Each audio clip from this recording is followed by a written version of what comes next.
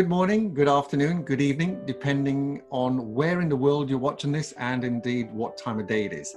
Today, I'm just going to share with you a little bit about mindset and communication skills. Since we're all working in this virtual world, how do we best come across on camera, and how can we, get rid of those feelings of anxiety and nervousness when we speak into this little black dot called a lens. My name is Laith, and I'm speaking to you from London with Impact Skills. So let's get into it so I can share the screen with you straight away. Tool presentation skills. Well, what are they about? Well, essentially, we're talking about a presentation, albeit in this virtual world. You're not actually presenting to people live, as it were, but you are presenting. So all the skills still apply. Your gestures, your voice, the inflection in your voice, the pauses from one sentence to the next, the eye contact, which ironically is through this tiny little lens, so you're not actually looking at eyes, but you are giving them the perception that you're looking at them.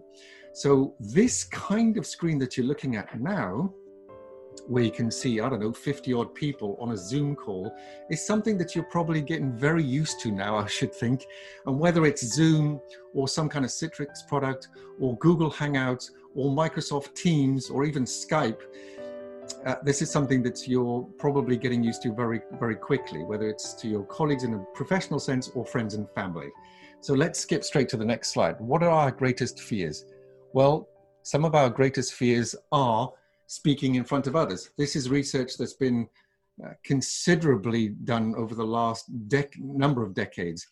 And speaking in front of others always ranks in the top two. I usually sit in number one position. It happens to be an open-based question. So the mathematicians amongst you will see that doesn't add up to 100. However, it's an open-based question. So you could answer, you could tick more than one box. And still, speaking in front of others comes out on top. The source is a book of lists, and you can find that online. Why? When we get nervous or anxious, we're afraid of embarrassing ourselves or humiliating ourselves or making a mistake or whatever it is. And that applies online or offline, which is why it still applies even in the virtual world. So what are some things we can do about it? Go backwards. Well, the belief system, the BS system, I call it, and we'll come on to that in a minute, all starts with your potential. Your potential, top left in red, let's say your potential is from 0 to 10, and right now you're sitting at somewhere like a 5. Your boss comes up to you and says, right, I need you to do this task. It's outside your comfort zone, let's say, speaking to your team on a virtual call like this. You don't particularly want to do it. You don't believe it's going to go well.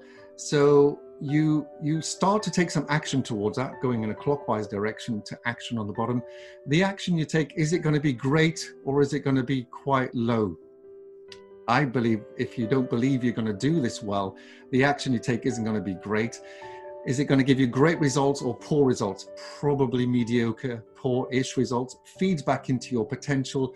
You say to yourself, see, I knew that wasn't going to go well. It's that little voice in your head that says, I knew that wasn't going to go well, and now I know it didn't go well, and there's the proof. So going from a 0 to 10, your 5 in the middle is now probably still at a 5 or even lower because you didn't believe it was going to go well in the first place. Now let's switch that up. Your boss comes to you and says, right, could you please have a team call with your colleagues, once a day for the next 2 weeks while we're in this lockdown, and you believe it's going to go well. You plan the call, you psych yourself up, you rev yourself up, you've prepared well. Your potential hasn't changed, it's still at 5, but your belief has changed. You really think this is going to go well because one thing you have done is prepared, and preparation creates confidence. And with that confidence, it increases your belief. So you go through this meeting, your belief was high that it was going to go well anyway. So you took great action. You prepared your notes, you prepared your questions, you prepared your content. So that was much bigger action. So the chances are your results were higher. You got better results. When you got better results, you fed back into your potential. So now instead of it being a 5, it's crept up to a 6 or 7. Why? Simply because your belief system was stronger. And when your belief system is stronger, you simply do a better job. And it may not be the first or second time, it may be the fifth or sixth time. But as long as you believe it's going to go well, it will. So as I said, BS, there's two types of BS. There's one on the left, which is the brown smelly stuff because you don't believe it's going to go well. Or it's the positive belief system. It's the virtuous upcycle. When you think something's going to go well, it will. Henry Ford said it years ago when he said, whether you believe you can or believe you can't, you're right. And this is the case in point. Believe that it's going to go well, and it will. In terms of what we see, it's your eyes, your hands and gestures, your stance. Now, standing, of course, it's your stance. Seated, it's your posture. I'm not leaning forward like this and mumbling and looking at the screen or the keyboard. Equally, I'm not sitting back like this, looking almost too relaxed. I'm somewhere in the middle with a nice straight back, and my posture looks alert and eager to get on with the job. What am I listening to? Can you even hear me? Is the volume there? What's the inflection like? The intonation? You know, what's the passion in the voice like? Have I got some modulation in the voice? Am I going too fast or am I going too slow in a monotone voice? Are there any pauses in what I'm saying? And how many non-words can you pick up? Non-words typically are those kind of words which, you know, after a while will get irritating. If there's one or two, it doesn't matter. If there are continuous non-words that people start to notice, then it does get irritating. So how you look in red on the left accounts for 55%, how you sound 38%, and what you say, a tiny little 7%. Now, this is often misinterpreted and miscommunicated. What he's not saying is that the words you use are unimportant. What he's saying is the impact, the gestures, the voice, the inflection of what you do is desperately important. That is 93% of the impact of communication. And what he's stressed is that all three elements, red, blue, and yellow, must be there for the impact of communication to be effective. So beware of mismatched messages.